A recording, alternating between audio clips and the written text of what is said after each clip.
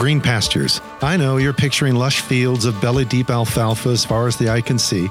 Well, get that picture out of your mind. Instead, see clumps of green along the arid landscape of the Negev Desert in Israel. That's more the biblical reality. And that's what our heart is for our weekly Green Pastures devotions published by Vineyard Boise. Our hope is that each day you'll find a wee clump of green along the all-too-often arid landscape of life, just enough to sustain you, to keep you moving forward. Each daily devotion consists of 4 strands: the reading, the reflection, the question, and the prayer. May the Lord lead us together into the green pastures we need today to continue growing in the grace and knowledge of our Lord Jesus Christ. Green Pastures for Monday, April 4th. This week's theme: Finding Hope Through an Unlikely King. Today's scripture reading is found in Luke chapter 19, verses 28 through 44 from, of course, the Message translation, which reads, "After saying these things, Jesus headed straight up to Jerusalem. When he got near Bethphage and Bethany at the mountain called Olives, he sent off 2 of the disciples with instructions. Go to the village across from you. As soon as you enter, you'll find a colt tethered, one that has never been ridden. Untie it and bring it. If anyone says anything, asks, 'What are you doing?' say, 'His master needs him.'" The 2 left and found it just as he said. As they were untying the colt, the owner said, "What are you doing untying the colt?" They said, "His master needs him."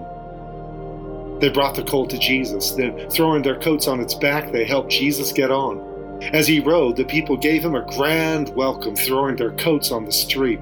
Right at the crest where Mount Olives begins its descent, the whole crowd of disciples burst into enthusiastic praise over all the mighty works they had witnessed. "Blessed is he who comes, the King in God's name. All's well in heaven, glory in the highest places." Some Pharisees from the crowd told him, "Teacher, get your disciples under control."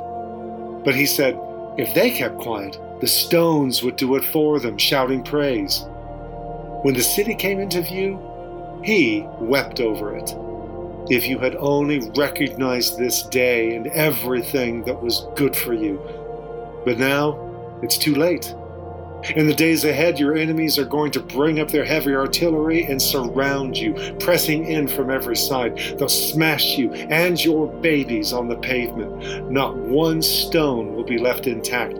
All this because you didn't recognize and welcome God's personal visit." This week, we make a huge prepositional shift from in to through, finding hope in a broken world, finding hope in the midst of broken relationships, finding hope in the midst of personal pain and problems. In locates us in a landscape seemingly as devoid of hope as the moon is devoid of water. Barren, desolate, foreboding, unpromising. But yet, there is hope.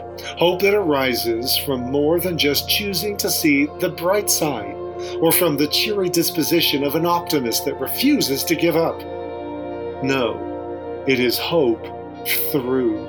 Specifically, hope through an unlikely king who happened to ride into town one Passover week on a borrowed donkey.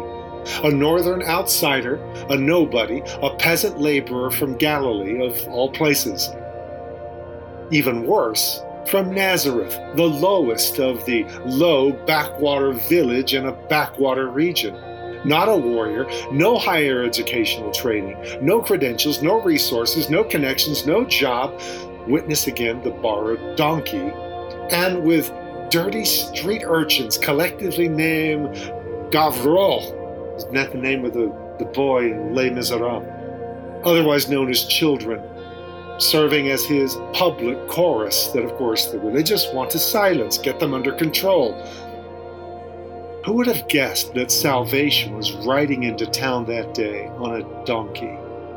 Who would have guessed that while everyone else raised a chorus of praise an octave or 2 higher as the holy city came into view, that the man weeping alone in agitated lament was the embodiment of God's saving presence? Really? Him?